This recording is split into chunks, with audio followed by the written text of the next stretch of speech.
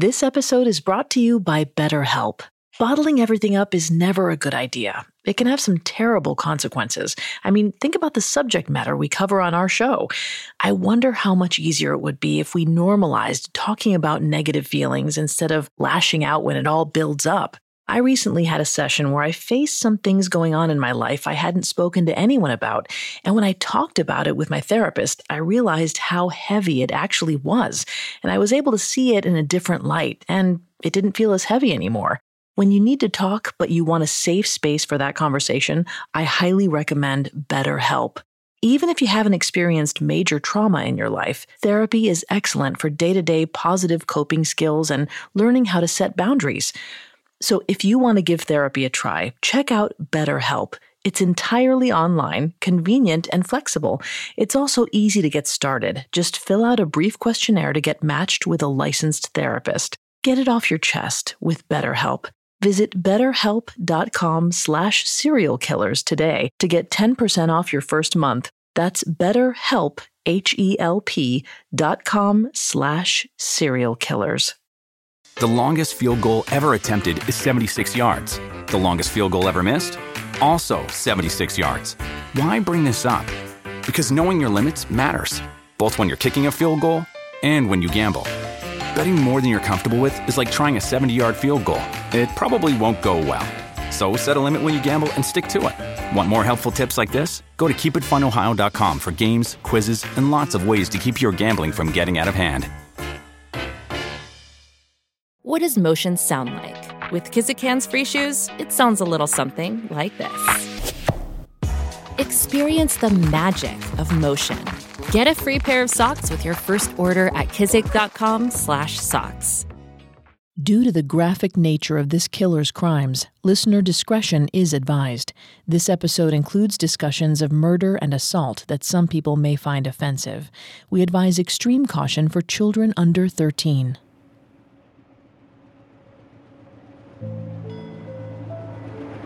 The final train rolls away from a dim, torchlit station.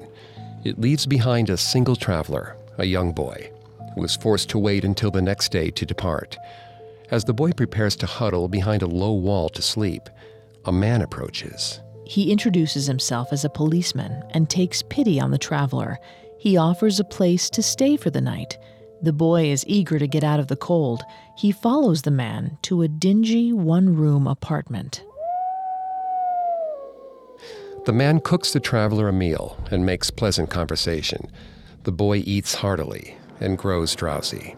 He thanks the man and starts to make his bed on the floor.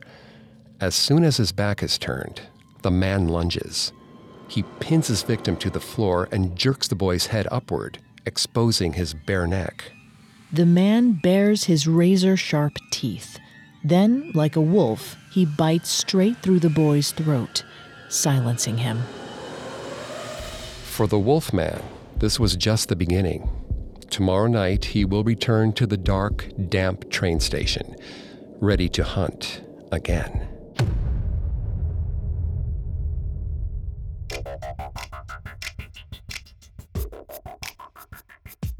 Hi, I'm Greg Polson, and this is Serial Killers on the Parcast Network. Every Monday, we dive into the minds and madness of serial killers. Today, we continue our deep dive into the life of Fritz Haarmann, the notorious werewolf, vampire, and butcher of Hanover, Germany. I'm here with my co-host, Vanessa Richardson. Hi, everyone. At Parcast, we're grateful for you, our listeners. You allow us to do what we love. Let us know how we're doing. Reach out on Facebook and Instagram at Parcast and Twitter at Parcast Network. And if you enjoyed today's episode, the best way to help us is to leave a 5-star review wherever you're listening. It really does help us. We also now have merch. Head to parcast.com/merch for more information.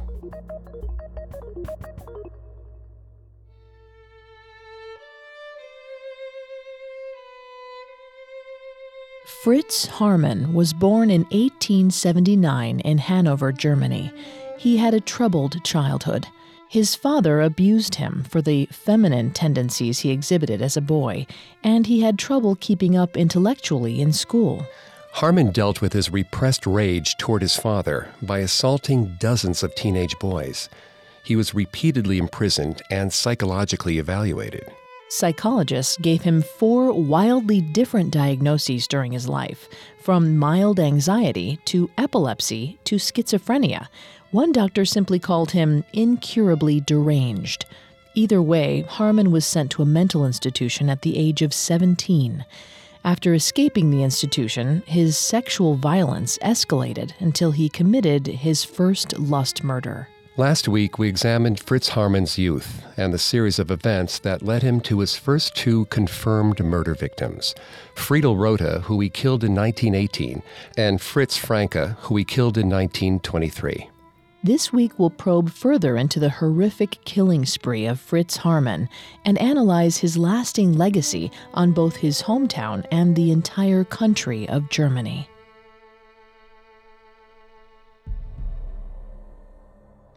In March of 1923, 44-year-old Fritz Haarmann was euphoric. He was living in his hometown of Hanover, Germany, in a rundown apartment.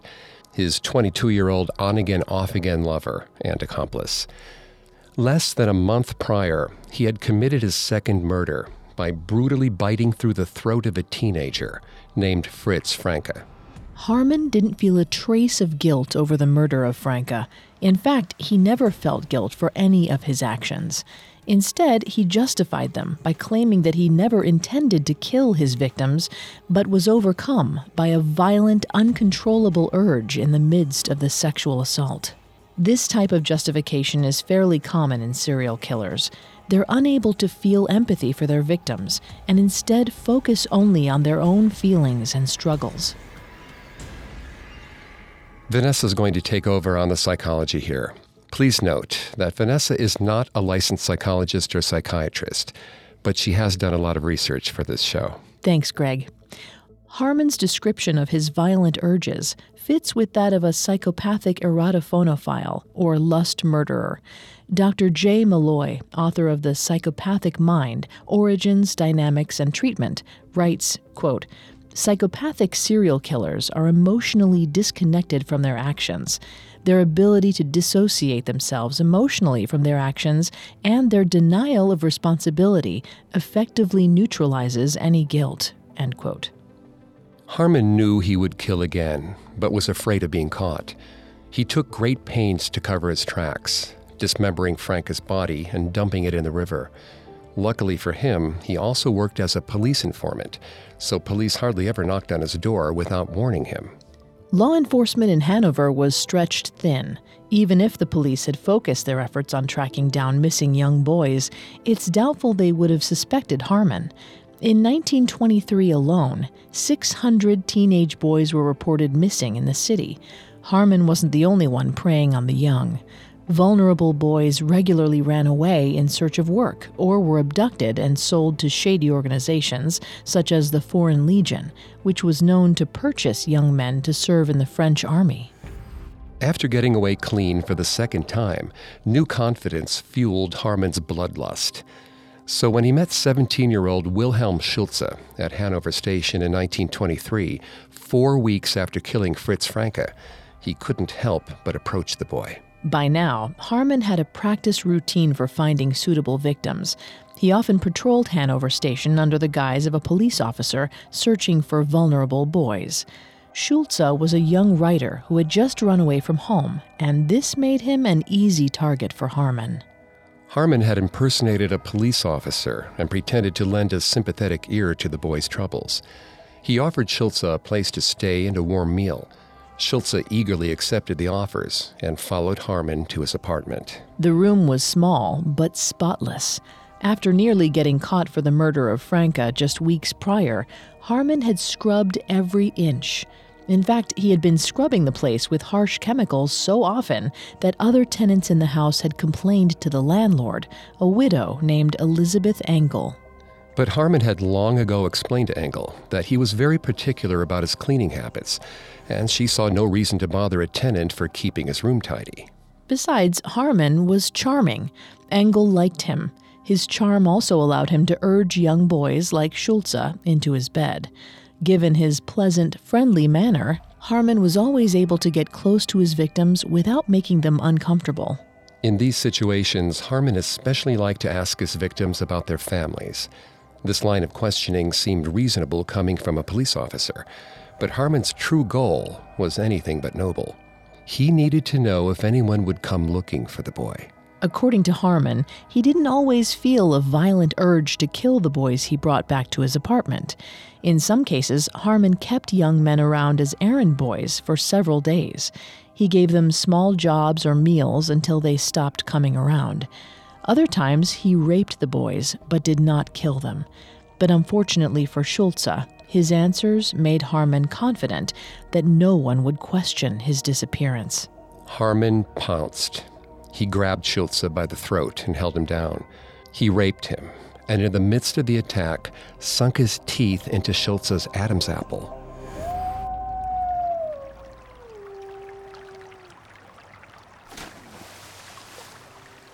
Schulze's remains were never found.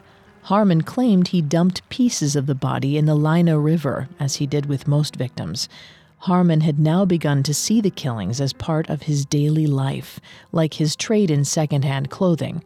In fact, in exchange for a rent reduction, he gave his landlady most of Schulze's clothes. Haarmann was now so experienced in killing that he was profiting off of it. During this time, Haarmann's 22-year-old lover, Hans Grans, lived with him intermittently. If Grans was living with him on nights that Haarmann searched for victims, he made sure ahead of time that Grans stayed away from the apartment. Grans had other lovers and would stay with them on nights that Haarmann was busy. Despite this, Haarmann claimed Grans knew about the murders and didn't mind them. He just didn't want to witness them. Likewise, Haarmann preferred to do the deeds alone, and so the strange living arrangement with Grans was born. After the murder of Schulze, Haarmann grew insatiable. In the following 8 weeks, he killed at least 2 other young boys, Roland Huck and Hans Sonnenfeld. He was confident that his crimes would not be discovered, thanks to his close relationship with the police. Dr. Scott A. Bond, a criminology professor, explains why a serial killer might escalate the pace of their crimes to such a degree. He writes, quote, "Serial killers get better and better at the business of murder with experience. As they continue to operate and avoid capture, serial killers become increasingly emboldened and may come to believe they will never be apprehended." End quote. Haarmann found a young man known as Huck at Hanover station. The boy was running away from home to join the Marines, but unfortunately, Haarmann had other plans. The two left the station together, and Huck was never seen again. His last words were to his friend, Alwyn. "Alwyn, give my parents my love. I'm going away." Huck's parents made a report and pleaded for help, but police brushed them off. The missing persons report was never touched. Haarmann's next victim was a young factory worker named Hans Sonnenfeld. Haarmann met the boy around Hanover station and courted him, giving him gifts and taking him out for meals. Before he disappeared, Sonnenfeld told his younger sister, "I have a boyfriend, and I'm his bride." One night, after an intense argument with his parents, Sonnenfeld left his house and never returned. It's likely he fled to Haarmann's apartment, straight into a trap. Soon after he killed Sonnenfeld, Haarmann attempted to prey on yet another very young runaway. But this boy was wary of Haarmann from the start, and less compliant than most of Fritz's other victims. Haarmann introduced himself as a police officer and, after a lengthy conversation, convinced the boy to go back to his apartment by threatening him with arrest for loitering. After getting him to the apartment, Haarmann lunged at the boy almost immediately. He held the boy down and tried to bite into his throat, but the boy thrashed wildly and managed to flee the apartment. Haarmann didn't dare chase him down a public street. He spent days terrified that the boy would go to the police. Luckily for Haarmann, the boy was never found and is not known to have reported the crime. This highlights the vulnerability of the boys Haarmann preyed on. He attacked runaways and others he could take advantage of because they had little recourse to fight back. It was a way of dominating his victims. By June 1923, Haarmann had killed 3 boys in his ground floor apartment in a matter of months. His neighbors were getting suspicious of the odd hours he kept and the young boys that regularly entered and left his apartment. They were also disturbed by Hans Granz's constant presence, who they felt was sullen and sinister. His neighbors formed varying theories about Haarmann's strange comings and goings. One tenant thought he sold children to the Foreign Legion, but none of them imagined the true nature of his activities. Haarmann's late hours weren't their only causes for concern. While he had long traded in clothing and other stolen property, more recently, Haarmann had also begun to sell low-grade contraband meat. The meat was always cut into small bits and boneless. It was processed using a meat grinder and sold as mince. Germany struggled with poverty and hyperinflation following World War I, so a cheap source of protein was at first seen as a godsend. Haarmann's fellow tenants did notice that he rarely arrived home with packages of meat, yet often left with them. Then Haarmann's landlady became ill from eating sausages Haarmann claimed were sheep intestines. On other occasions, Haarmann told customers the meat was pork. A store owner who worked across the street from Haarmann became suspicious and asked where Haarmann procured the meat. Haarmann claimed he bought it cheap from a butcher named Karl, based in the Ricklingen district of Hanover. The owner had previously heard Haarmann state Karl operated in Ronenberg. On still another occasion, Haarmann claimed he traded with Karl in the Hanover market hall. The store owner persisted and asked Haarmann more probing questions. That's when Haarmann pointed randomly to a passing woman. He claimed the woman was a friend and he needed to talk to her. Then he walked away, past the woman without saying a word. He never returned to the owner's store. But the owner wasn't done. He secretly followed Haarmann one night. Haarmann was lugging a large sack to the Leine River. The store owner couldn't make out its contents, but he watched as Haarmann dumped it in the river in the dead of night. The following day, the owner went to the police. Officers were skeptical of his story, but performed a quick search of Haarmann's apartment. They found nothing, and Haarmann had avoided arrest once again.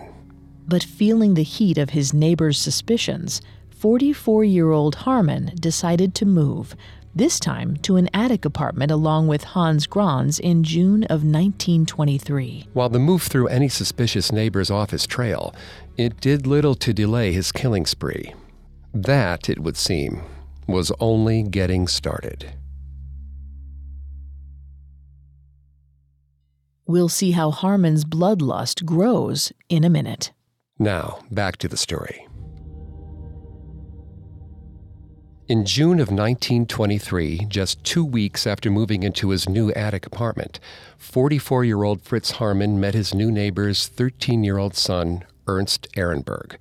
Fritz decided it was time to christen his new place. He nabbed the boy while Ehrenberg was out running an errand for his father. He took the boy back to the room and fed him a meal before killing him, sinking his teeth into Ehrenberg's throat. Criminologist Eric Hickey states in the book Serial Killers and Their Victims that serial killers, especially those who are sexually motivated like Haarmann, can get addicted to sexually satisfying behavior. Haarmann took a big risk by attacking his neighbor's child, but much like any addict, would at times find it impossible to control himself. By now, Haarmann was referring to his murder method as his love bite. What had started as an occasional urge now dominated his life. There had been years between his first and second known victims, but now Haarmann began killing at least once a month. He lived in constant anticipation of his next victim. Every passing young boy was a target. To misdirect police, he snitched on his fellow thieves and fed information about criminals to his contact, Detective Mueller. Sometimes Granz contributed to Fritz's alibis. The longer Haarmann helped the police, the more they believed that he was a good man caught in bad circumstances. Haarmann felt invincible. According to the Crime Classification Manual published by the FBI, serial killers can become overconfident as a result of evading capture for their first few murders. This overconfidence can even cause a previously meticulous killer who plans crimes carefully to become impulsive and disorganized.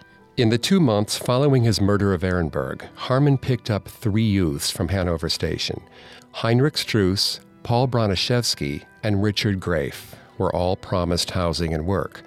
Charmed by Haarmann and wanting to escape turbulent home lives, they followed him back to his apartment. Haarmann raped and murdered all 3 boys and kept their possessions, including a violin case, a coat, and a hand-tailored suit. 2 months later, in October of 1923, Haarmann stopped Wilhelm Erdner while the boy was on his way to work. Haarmann pretended to be a police officer named Detective Hanover and arrested Erdner on charges of traveling with forged documents. But instead of taking him to the station, Haarmann forced the boy into his apartment, where he killed him. A local man witnessed the arrest and told Erdner's parents about it. They went to the police station, where they were told there was no Detective Hanover, and they were sent away, never to see their son again. 2 weeks later, 13-year-old Heinz Brinkmann was on his way to visit his brother in the German army. He arrived at Hanover Station late, and Haarmann offered the boy a place to stay for the night, then killed him. Throughout 1923, Hans Grans stayed with Fritz Haarmann. Grans claimed he knew nothing about the boys murdered during that time, which totaled 12 victims before November. But he and Haarmann were together constantly. In November of 1923, Grans and Haarmann were seen at Hanover Station. The pair chatted with a 17-year-old apprentice carpenter named Adolf Hannapel. They took him to a nearby cafe. The next day, Haarmann said he arrived home to find Hans Grans and his friend, Hugo Witkowski, standing over Hannapel's dead body. Grans had laid the corpse in Haarmann's bed. Grans didn't explain what had happened, but said to Haarmann, "One of yours." He asked Haarmann to dispose of the body as if the victim was Haarmann's own. It would seem as though Fritz Haarmann was not the only murderer living in the attic apartment.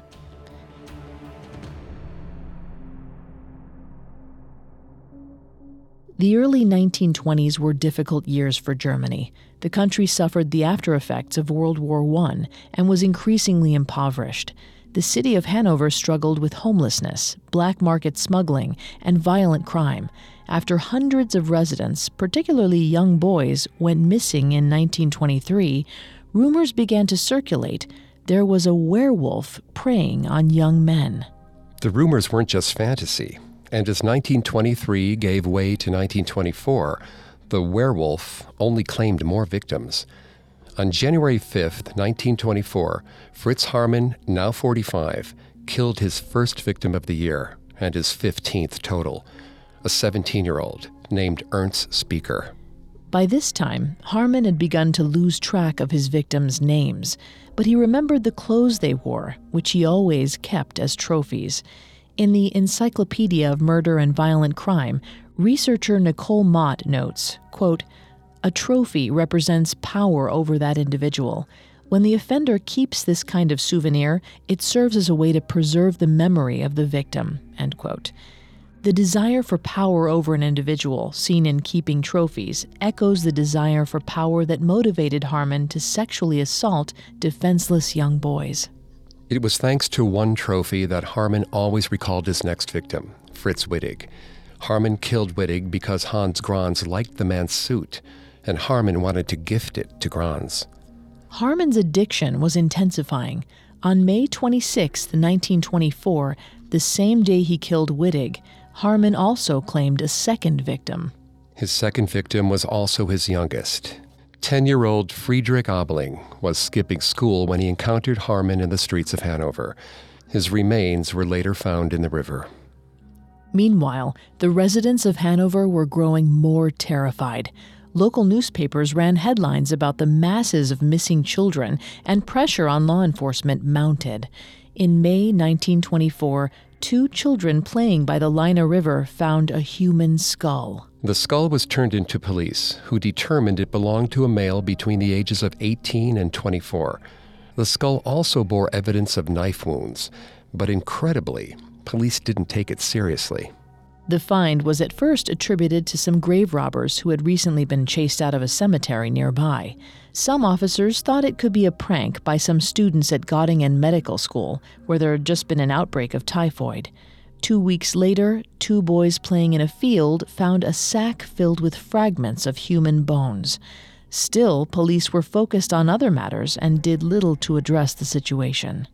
Altogether, Haarmann is known to have murdered 13 boys over the course of 1924, bringing his total count to 24 victims. On June 14th, Haarmann abducted 17-year-old Eric de Vries after the boy had gone for his daily swim in the Ohe River. Vries's sister reported that she had seen Haarmann watching Vries as he swam a few days beforehand. On the day Haarmann murdered Vries, he lured the boy to his apartment by promising him cigarettes. After he convinced Vries to lay back onto his bed, he strangled and bit into the boy. Haarmann disposed of Vries at the entrance to Herrenhausen Gardens, a large formal garden near Hanover's palace. It took him 4 trips to completely dispose of the dismembered body. Meanwhile, the lack of police response to the disappearing boys frustrated Hanover residents. In June of 1924, more than 100 people scoured the banks of the Leine River, searching for evidence that would convince the police to act. They found hundreds of human bone fragments, which had been violently cut or broken, and angrily handed them over to police. At last convinced the bones were connected to violent crimes, the police dragged the Leine and found an additional 500 human bone fragments. Many of the fragments were determined to have belonged to young males. Initially, police had few leads. They looked for known criminals in the area. Haarmann had long lived near the Leine River and had a history of sexual assault and child molestation. As officers pored over case files, they noticed that Haarmann also had direct connections to a number of missing persons cases from the last 2 years. But some officers, especially Haarmann's police contact, Detective Mueller, were slow to suspect Haarmann. They couldn't believe such an amiable and, as they saw it, simple man could have pulled off crimes like these undetected. Nevertheless, police decided to tail him. Since Haarmann knew most of the local officers from his work as a police informant, 2 young policemen were brought in from Berlin in the summer of 1924. The Berliners posed as homeless vagrants around Hanover Station and eventually spotted Haarmann there late at night in the company of a 15-year-old boy. The boy was Karl Fromm, a runaway who Haarmann had taken in a few days prior. Fromm and Haarmann began arguing at the station. Haarmann grabbed Fromm by the wrist and took him to some local police officers patrolling the station in uniform. He accused Fromm of traveling on forged identification papers. The uniform officers arrested Fromm, and Haarmann left the station alone. It seemed that efforts to catch Haarmann in the act had failed for the night. But once Fromm was taken to the station, he had a lot to say. Fromm told officers he had been staying with Haarmann for 4 days. Haarmann initially offered Fromm work, but once they were in the apartment, he instead abused and raped Fromm repeatedly. On the morning of his arrest, Fromm claimed Haarmann held a knife to his throat and asked, "Are you afraid to die?" Fromm started crying. Haarmann walked the threat back and pretended it was a joke, but from that moment on, he wouldn't let Fromm out of his sight. The story proved enough for police to act. They arrested Haarmann the next morning. At long last, the werewolf had been unmasked.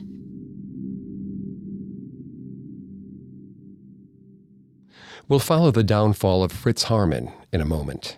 Now, back to the story. In the summer of 1924, Fritz Haarmann had been taken into police custody on suspicion of having committed a string of murders, starting in 1918. In the interrogation room, Haarmann was blustery and more dismissive than he usually was during police questioning. He had been interrogated many times before and was not easily intimidated. Police finally did a thorough search of Haarmann's apartment and found the bed and floor had been extensively soaked in blood. Though Haarmann had cleaned the surfaces thoroughly, traces of blood that had soaked into his floors and mattress was found with careful inspection. Haarmann brushed it off by saying the blood was a result of his contraband meat trade with the mystery butcher, Karl. Police knew better. Haarmann was held in jail for a week, where he was interrogated and deprived of sleep and food. Meanwhile, police found his collection of trophies and publicly displayed them at the police station. Relatives of missing persons traveled to the station to view the items, and many identified the clothing as belonging to their missing loved ones. But when confronted with the mounting evidence against him, Haarmann remained composed. He explained that he came upon the clothing through his black market trading. Then, on June 29, 1924, police found the suit that had belonged to Fritz Wittig, the one that Haarmann had given to Grans. It was a huge break in the case. Unbeknownst to Haarmann, police had found a skull forensically identified as belonging to Wittig the month previous. Police could now prove that Haarmann had clothing belonging to a murder victim. In addition, a friend of Wittig saw Haarmann talking with Wittig a few days before his disappearance. But Haarmann didn't budge until his landlady turned over Wittig's overcoat. The landlady told police she had witnessed Haarmann destroying identifying markers on the jacket before he gave it to her in lieu of rent money. Apparently, Grans wasn't the only one to get Wittig's possessions. Haarmann broke down. He confessed to raping, murdering, and dismembering a multitude of young men. Haarmann spent much of his lengthy confession supplying cobbled-together excuses and explanations for his motives. He stressed repeatedly that he had not meant to kill anyone, but in the heat of rabid sexual passion, as he called it, had been unable to control himself. Haarmann was careful to only name victims that police had already linked to him, which weren't many. The only evidence police could find were the clothes in Haarmann's apartment.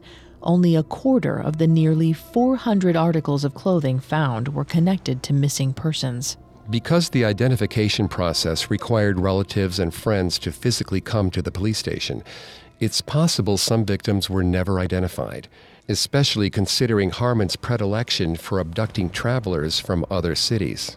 At one point during his confession, Haarmann said, "There are some victims you don't know about, but it's not those you think." And when asked for the total number of people he had killed, Haarmann said, "Somewhere between 50 and 70. But he also claimed he couldn't remember some killings, and it's not uncommon for serial killers to inflate the numbers of their victims. Dr. Catherine Ramsland writes that the most significant reason some serial killers lie about victim count is simply the enjoyment they take in deception. Haarmann, for example, loved tricking victims into following him to his apartment and was proud of his ability to fool authorities. During his confession, he took obvious glee in pointing out to police that his crimes had been committed right under their noses. Special Agent Mary Ellen O'Toole, a behavioral analyst for the FBI, brings up another reason killers may lie about victim count: notoriety. She writes, quote, "Many of these people have an egotistical need to control and manipulate, and some like to be badder than the other guy," end quote. Whether or not this contributed to Haarmann's claims about his victims, he did become notorious.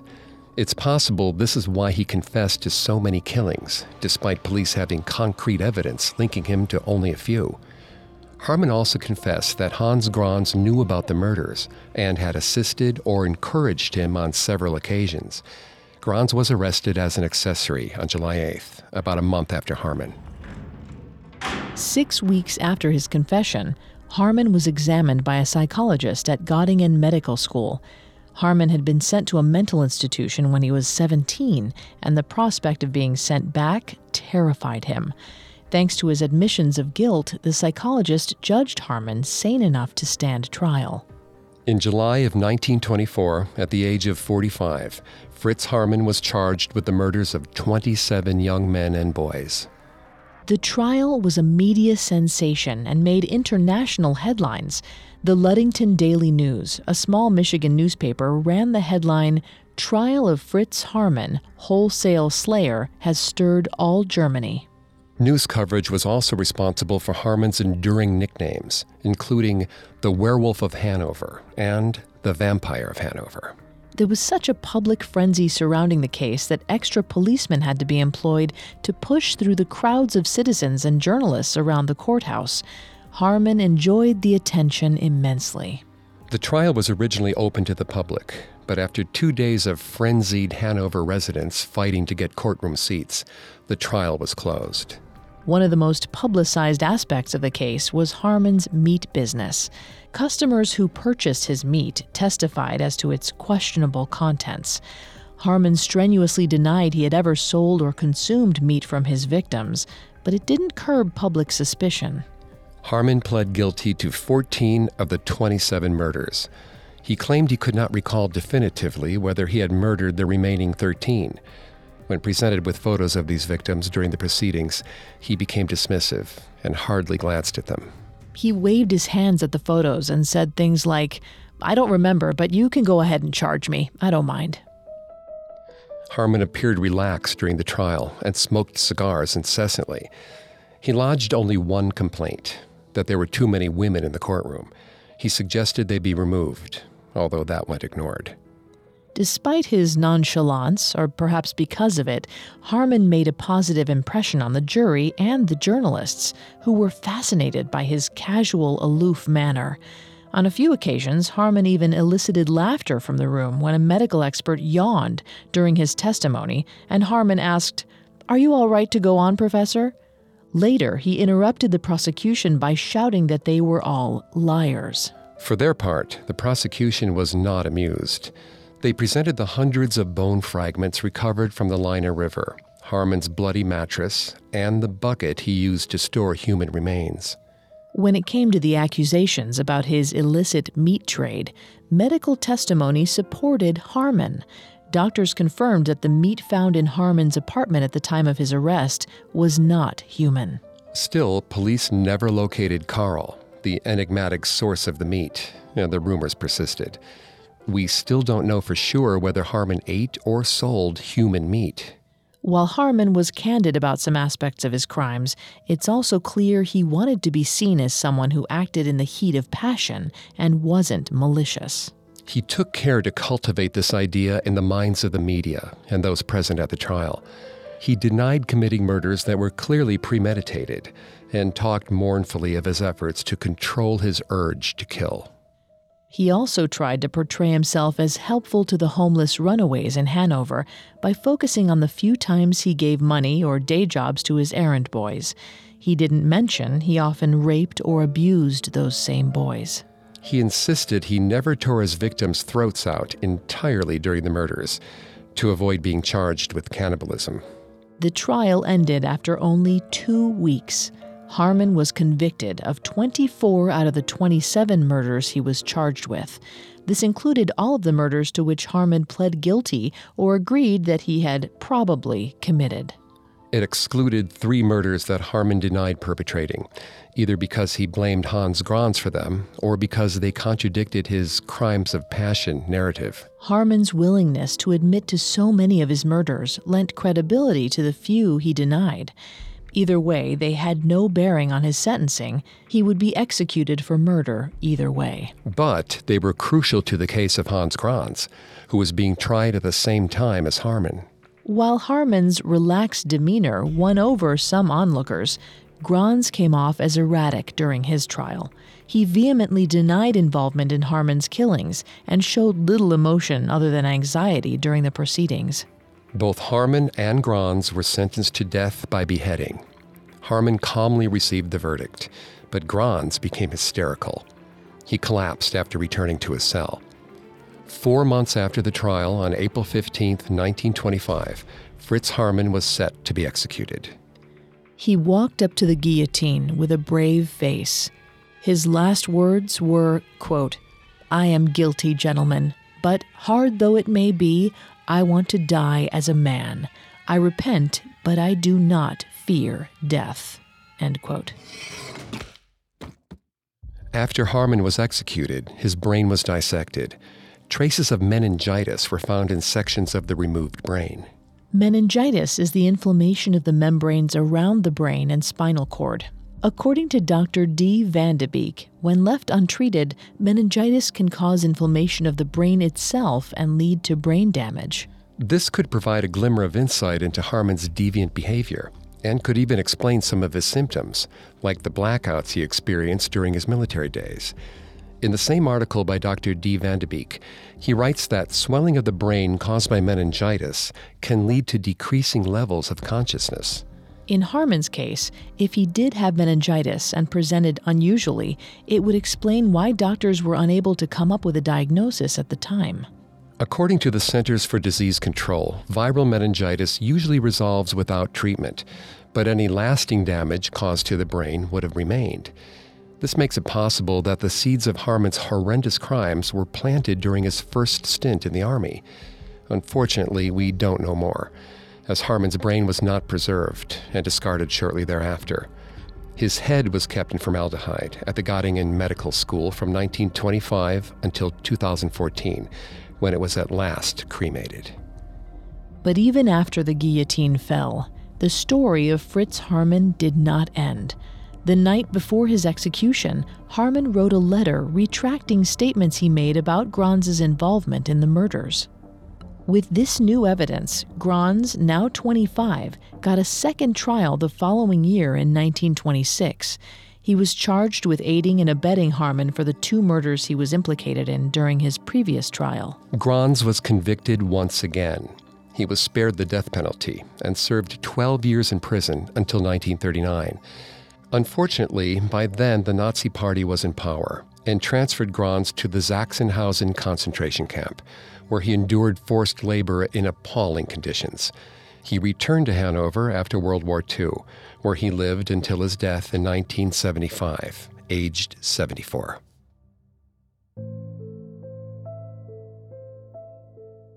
Haarmann's trial and death also had consequences for Germany itself. Newspapers at the time referred to Haarmann as a gay man rather than a pedophile.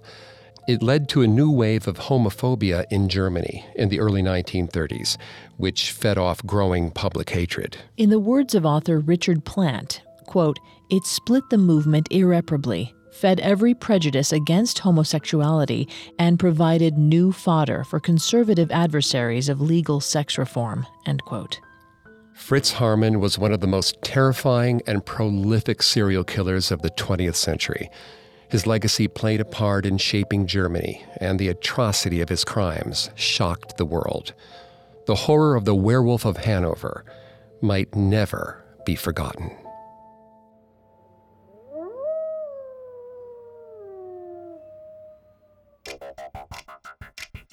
Thanks again for tuning in to Serial Killers. We'll be back Monday with a new episode. You can find more episodes of Serial Killers, as well as all of Parcast's other podcasts, on Apple Podcasts, Spotify, Stitcher, Google Play, CastBox, TuneIn, or your favorite podcast directory. Several of you have asked how to help the show, and if you enjoy the show, the best way to help us is to leave a 5-star review. And don't forget to follow us on Facebook and Instagram at Parcast, and Twitter at Parcast Network. We'll see you next time. Have a killer week. Serial Killers was created by Max Cutler, is a production of Cutler Media, and is part of the Parcast Network. It is produced by Max and Ron Cutler, sound design by Kenny Hobbs, with production assistance by Ron Shapiro and Paul Mahler. Additional production assistance by Carly Madden and Maggie Admire. Serial Killers is written by Terrell Wells and stars Greg Polson and Vanessa Richardson.